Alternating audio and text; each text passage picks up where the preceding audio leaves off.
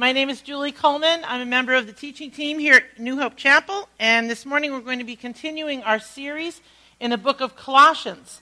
We're in chapter 3 this morning, so we're plowing our way through it. You know, when I was first married, I had a hard time adjusting to having a new last name. Any women in here relate? Now, I was happy to be Coleman, don't get me wrong. As a matter of fact, I had been raised a Zine.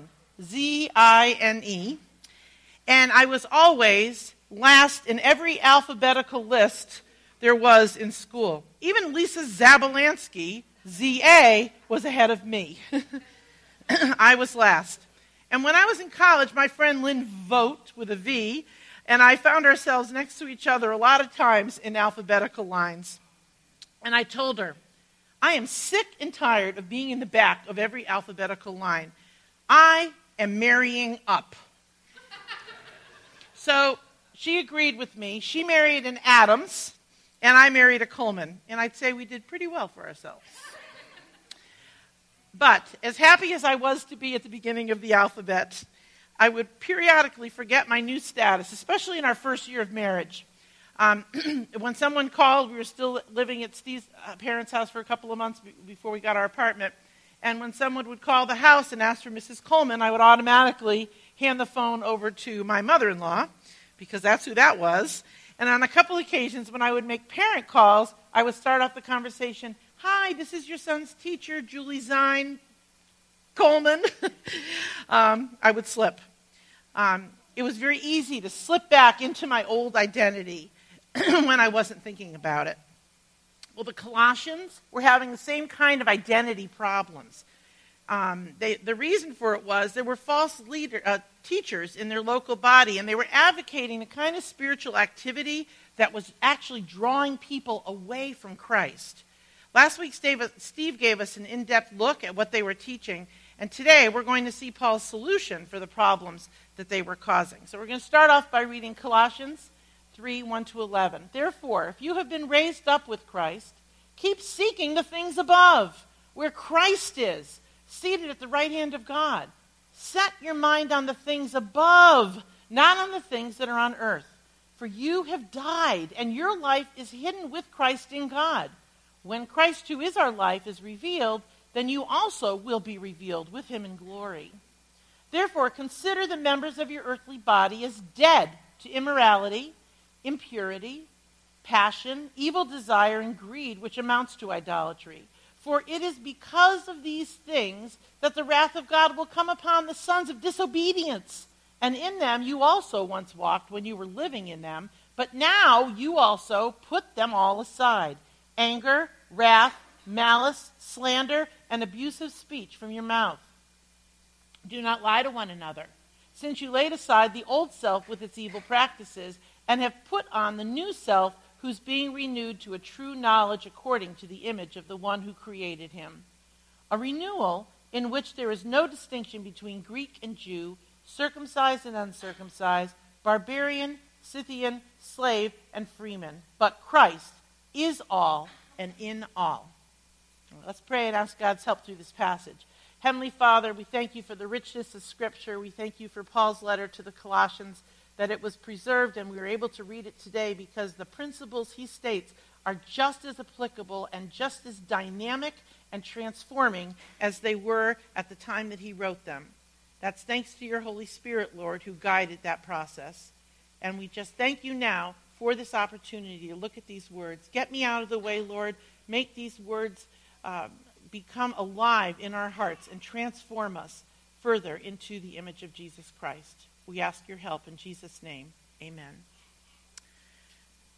So it's kind of interesting. I was looking at the very first list, or the very first verse in this chapter, and I noticed something. It kind of rang familiar to me. It was very, very similar to the same verse same kind of verse in Colossians 2:6, which actually began the section on the false teachers. And Colossians 2:6 says this, "Therefore, as you have received Christ the Lord." 3:1 says, "Therefore, if you have been raised up with Christ." So I'm pretty sure that so walk in him and keep seeking the things above. So I'm pretty sure that whoever divided the Bible into verses and chapters, it wasn't in the original Greek, I assure you. That was later on, probably in the 15th century, I think, but I'm not sure. But anyway, he made verse 1 the beginning of a new chapter. Why? Because Paul is obviously starting another section. He started the one section in 2:6 with this first verse, and then now a second section here.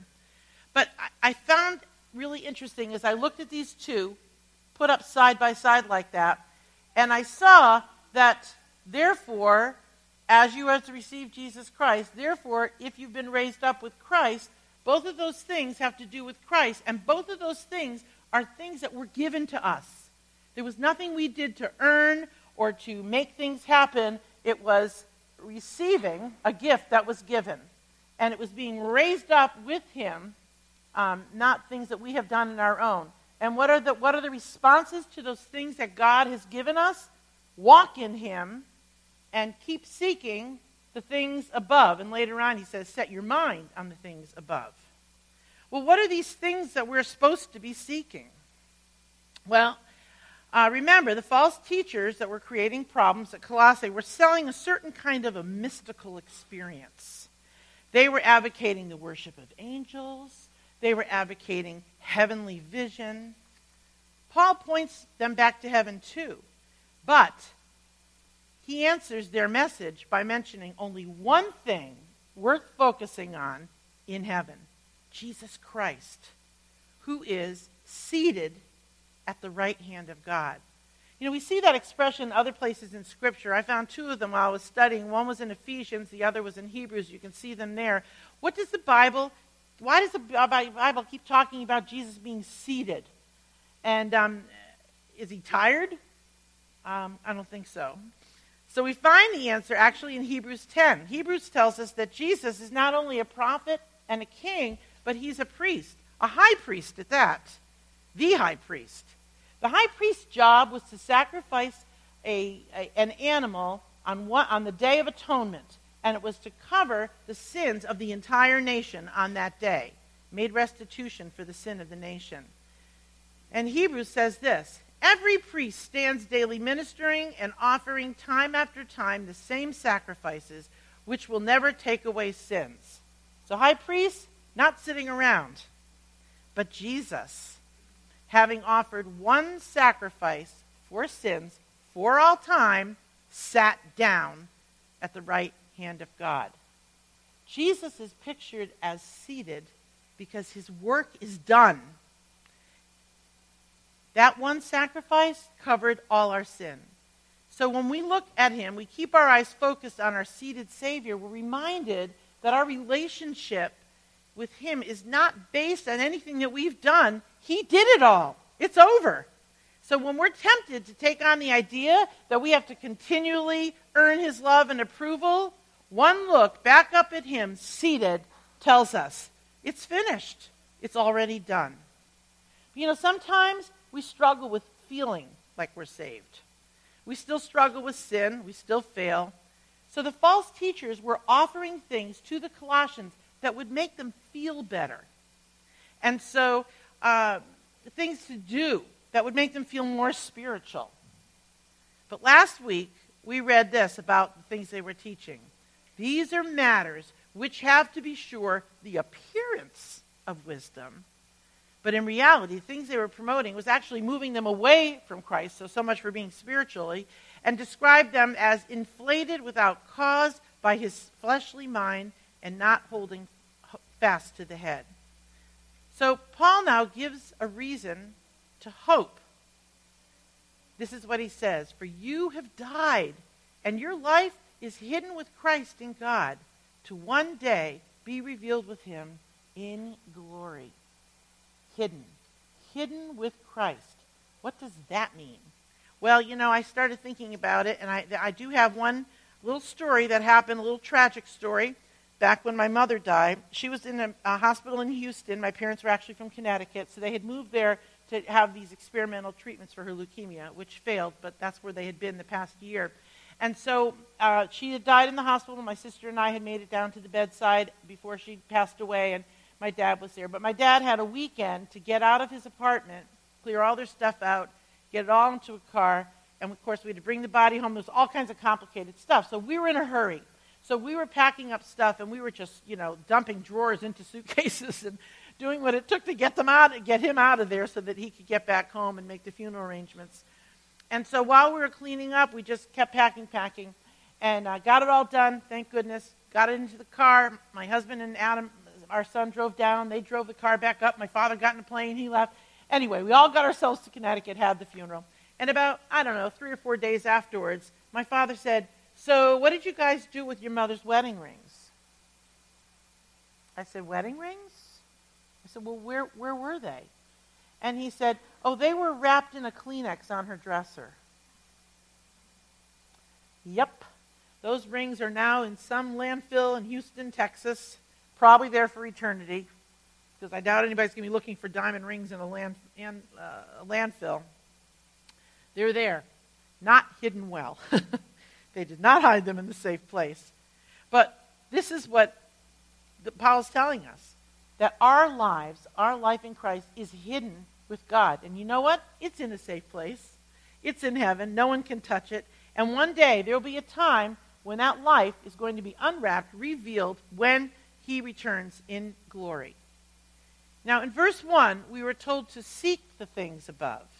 In verse 2, Paul tells us that we need to set our minds on those things. Now, the verb, the original word he uses here, is not like a purely mental or intellectual thing. It's more of an orientation of the will. So seek these things, then orient your will toward these things. That's really what the accurate translation is. Paul wants us to keep our minds on what God has promised and to live in the truth of that reality. I know several of you are in the midst of raising toddlers. And when you're raising a toddler, it's easy to start to despair. Will they ever be potty trained? Will they ever stop climbing into bed with us? We had 4 kids, 3 and under, and so as they grew up in kind of this clump of children. And inevitably in the morning, there'd be at least 2 children in bed with us. Thunderstorm, probably all 4. We only had a queen-size bed. It was not pleasant. Will the temper tantrums ever end? So my husband, when I would despair, would always say this to me: when they're 18, they won't be climbing into bed with us. They won't be wearing diapers, and they will be reasonable, controlled people. At least that was the hope. Someday, all this will be behind us. So in order to survive that present chaos, we always needed to keep the future in mind. Well, that's what seeking and setting our minds on the things above does for us on a spiritual level. We need to keep our future in mind. One day we're going to share Christ's glory. Our sin will be behind us, and we'll finally fully experience all of the joys of our salvation for eternity. Keeping that in mind, keeping that future reality in our sights, helps us to retain a heavenly perspective. So Paul says, therefore, live like your eternal security and future is true, because it is. He says, for you have died. Now, normally we would think of dying as kind of a weak position. But when we're died in Christ, that's not a sign of weakness at all, but a sign of empowerment, because he defeated the power of death. He was raised up to new life, and he raises us up as well. You died, but you live a new life in Christ. Paul identifies that new life in Christ has been given as Christ in us. He says, when Christ, who is our life. It's not enough to say that our new life is shared with Christ. Paul is saying life is Christ. And you can see that tone when he wrote the same idea to the Corinthians. He said this: always carrying about in the body the dying of Jesus, so that the life of Christ also may be manifested in our body. For we are constantly being delivered over to death for Jesus' sake, so that the life of Jesus may be manifested in our mortal flesh. Every time we choose our new life over our old, we show Christ in us to the world. So how do we choose life over death? It's very simple. Paul says this: consider yourself dead to immorality, impurity, passion, evil desire, and greed. That considering something dead reminded me of a cute little story that Melanie told me after her first date with Chris. They had been wandering through Target, loath to let the evening end, and she asked him what his favorite candy was, and he asked her what hers was. They were in the candy aisle. She told him that her really favorite candy was those little strawberry candies, and you probably know what they are. They're like shaped like a strawberry, and inside there's kind of like a liquidy strawberry center, but they're hard candy on the outside, and the wrapping makes them look like a strawberry with the red bottom and the green on the top. You all know what I'm talking about? Yeah. So that was her favorite candy, she told Chris, and he kind of rolled his eyes at it, and he said, well, what other, do you have any other? And she said, well, I really loved Airheads when I was a kid, but I don't think they make them anymore. He said, oh, they make Airheads. She said, no, I haven't seen them for many years. He said, I'll bet you I can find them in an hour, because they weren't at Target. And she said, all right. So they got in the car. Interesting first date. And they drove to 7-Eleven, and sure enough, there were Airheads right there. So he's giving her a hard time because she thought they were, extinct, all that kind of stuff. So they're in line, and so they're paying for it. And Chris said to the guy at the register, so tell me, do you also carry those strawberry candies? And he described the candy that Melanie had described. And the guy said, no, we don't have that. And he said, oh, too bad, because I'm going to go visit my grandmother, and I know she really loves those candies. So Melanie she didn't say anything, but as they're walking out the store, she said to him, you are dead to me. Dead to me. Dead to me. That's what Paul was telling the Colossians. These things were dead to you. They're dead to them. They mark a person, that does not know God and that had never received new life in Christ. And he says it's because of these things that the wrath of God will come upon the sons of disobedience. Now, be very careful here. This is not a threat to you that if you have some of these things, you are a son of disobedience. That's not what Paul is saying. If you believe in Jesus Christ, you are in no fear of wrath ever. Jesus took your wrath, the wrath of God meant for you, and he took that on the cross. The sons of disobedience, they're the walking dead men. They're the ones that have rejected Christ's message of salvation, and they are not us. So what is he saying then? Well, our sin's been nailed to the cross. Paul's saying here that those things are what characterize those who do not believe, who have not trusted Christ for this salvation, and because of that are destined to God's wrath. It's what marks them. Those other guys, not people who believe in Christ. Do we want to look like we're marked like that? Believers who continue to live like earth is our only consideration, we're ignoring our new reality. We're just like a butterfly who spends his time flopping around in the mud, wishing for a better life. And you look at that picture and say, butterfly, you have wings, soar, get out of there. There's beautiful flowers and pollen and things that you can see, and you can fly high up in the air. Why are you dwelling in the muck and in the mire? Well, the false teachers have been promoting self-abuse, living under legalistic rules, working themselves up to ecstatic experiences like visions and worshiping angels. They were telling people to live only in the light of their sin. And Paul was writing this, look above that. Those things are of the earth. They are dead to you. They no longer have power over you. To remain in those things is to wallow in the mud. Lift your head and look up. Look to where our Savior is seated.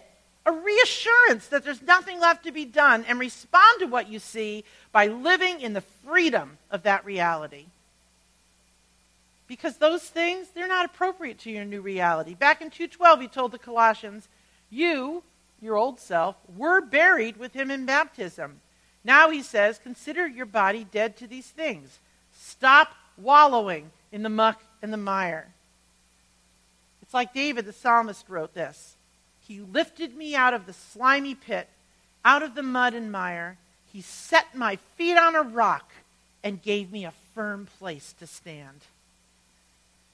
To keep our focus on anything less than Christ is to jump right back into the mud. The final verses of our passage today give us some insight into the collateral damage that the false teachers had left. Paul says, put aside anger, wrath, malice, slander, and abusive speech to your mouth. Do not lie to one another. Not only had the false teachers drawn people's focus away from Christ, they had caused dissension as evidence to what he's telling them. You know, I was working at a camp for all the summers that I was in college. And it was a denominational camp at the time, and so one of the churches that were part of that denomination had people coming up regularly all summer long, and we started hearing about this problem that one of these churches in Rhode Island was having.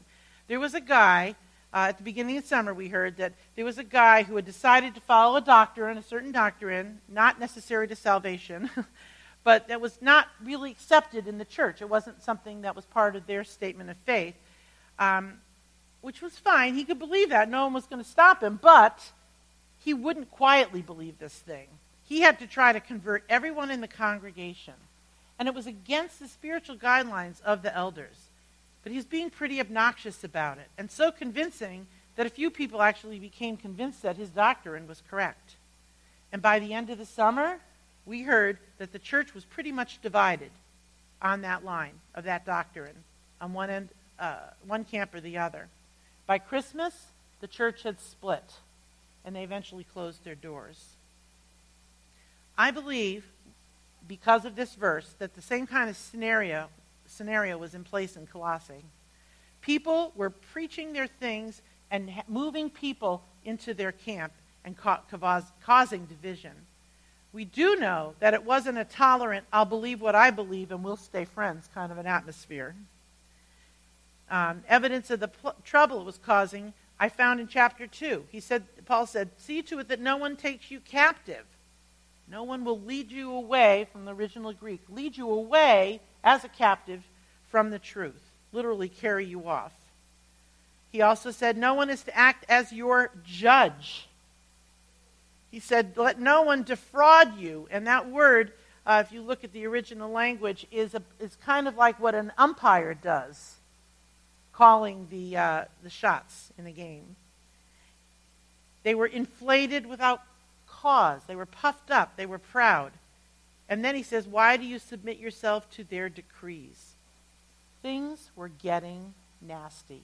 I believe that from all these things that we read in chapters 2 and 3. And they had escalated to anger, slander, and abusive speech, even lying to each other. You know, division over some doctrine, lesser doctrine, or some circumstances, it really can be death to a church. It's not long before people can barely remember the issue, and then pretty soon they're angry and bitter with each other. When Paul was speaking about his anger, when Paul was speaking about anger, not his anger, in his letter to the Ephesians, he warned, when you're angry, don't give the devil a foothold. We can't help when we feel angry, but we can help what we do to express that. Because Satan, when given the chance, will fan the flames.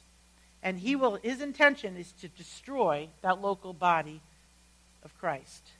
So Paul reminds them, you laid aside your old self with those evil practices. You've put on the new self. And then he says this, who is being renewed to a true knowledge according to the image of Christ. You'll notice that present tense. We are being renewed. We're all works in progress. All of us. There's no distinction, Paul says, between Gentile and Jew, circumcised and uncircumcised, barbarian and Scythian, slave and free. We're all on the same playing field. We all have areas in us that need work. So, what do? We need to treat other people with the same grace and kindness that God is extending toward us as he works on those areas in our lives. Finally, Paul ends with this statement. Christ is all and in all. When we set our minds on him, we have the whole picture. Right there. Right there. Keeping our eyes on him is the remedy to division within the body between individuals. Setting our mind on him would give the Colossians the perspective needed to keep their church healthy, growing, and strong. So we come to one of the most important parts of the message. So what? How do Paul's words to the Colossians help us today? Because that's really what we're here for, aren't we? How do we apply this whole thing to our lives? Well, I was thinking about it, and God has really gathered a very eclectic group of people here at New Hope Chapel. Some people here have a Baptist or a Bible church background. Some are coming from Reformed churches. Some are former Catholics. Some are from the Charismatic movement. And some are raised as Methodists. And there might even be more. Forgive me if I missed you. But each denomination, every group that we've come from, they all have their own set of doctrines. They have their own rules of how the church should be governed and their own traditions. And even beyond a denominational difference, how about political difference or lifestyle difference? We all have a lot of things that are different about us and make us individual. We're eclectic, all right. Yet we operate, for the most part, as a unified body. Well, how's that even possible? Because it's not that we don't have disagreements. I can tell you, even in our women's Bible study, we come to different conclusions from each other from time to time. That's okay. Elders sometimes make decisions or recommendations that we might not agree with or like. The teaching team is pretty eclectic itself. And sometimes that we might preach some idea that you're not crazy about. Various people in other kinds of leadership here in the church, like the children's ministry, the missions team, or even the building and grounds, might decide things you might not approve. Jesus knew that differences would be an issue in the church. Unity would be very important to them when it came time to lead the established church to his 12. So he told them this: if you love those who love you, what reward will you get? Are you not even the tax collectors doing that? And if you greet only your own people, people that agree with you, what are you doing more than others? Do not even pagans do that? We need to understand that our unity needs to run deeper than the average secular group. And make no bones about it, unity is important. At least Jesus thought so. This is what he prayed in John 17. I ask that they may all be one, so that the world would believe that you sent me. Our unity as a church directly impacts our ability to reveal Christ to the world, which is that great commission that he gave his disciples that we're supposed to be fulfilling. So, but how does a church like ours, a group that has so many different ideas and different on so many levels, how do we stay unified? It may not be a problem right now. We're pretty unified as a group, but you know what? Someday there's going to be a thing that's going to cause us to really struggle with this. So I thought it was a really good idea to kind of harp on it for a couple of minutes. And Steve had me remember the Alamo. Remember the Alamo? Back in 1836, Texas was still a part of Mexico. Several months previously, the Texans had driven all of the Mexicans off Texas land. And on March 6th, the Mexican army, and then they set up shop in the Alamo as kind of a defense for that surrounding area. Well, on March 6th, several months later, the Mexican army advanced on the Alamo. There were, after reinforcements, there were about 200 men there ready to fight to keep that position. The Mexicans had thousands of men. There were 2 attacks in which the small group were able to fend off the army, but the leader, Dickinson, looked over the thousands massed to invade, visible over the wall, and he knew it was hopeless. So he gathered his men on the night before the final attack, and this is what he said: this is a dire situation. We are surely going to die, and I'm going to give you a chance to leave now. You can escape. You can go now, or put your lives aside and die for the cause of freedom. And out of all of those men, all but one chose to stay. Every man then died in battle that next day. Remember, the Alamo was the unifying cause that eventually moved Texans to fight for their independence from Mexico. A month later, they attacked the Mexican army and defeated them, get this, in 18 minutes. During the fighting, many of the Texans repeatedly cried, "Remember the Alamo!" as they slaughtered the Mexican troops. The eclectic group of farmers, statesmen, businessmen had become unified by what? A common cause, the cause for freedom. The way to unity here at New Hope Chapel is to look beyond ourselves to the common cause. Our answer to unity and spite diversity is the same that Paul gave the Colossians in our passage today. We have to look outside ourselves for the power. Set your mind on things above. The victory of Christ over death and the sin that condemned us is key to living our new life in Christ in unity. And setting our minds on Him will make us a church that will effectively reveal Christ in us to the world. Let's pray. God, we thank you for this powerful passage. We thank you for your love and your grace, that you supplied everything that we need. We thank you, Lord, that nothing is dependent on us, that it's about your power, and we ask, God, that you would help us to remember to always keep our gaze in the heavens, where Christ is seated and where our life is hidden, and that those realities, Lord, would dictate how we respond to everything that happens in this earth below. This is not the end, God. We want to focus all of what we are on what you've given us and what still awaits us. Help us to be faithful to do that. In Jesus' name we pray. Amen.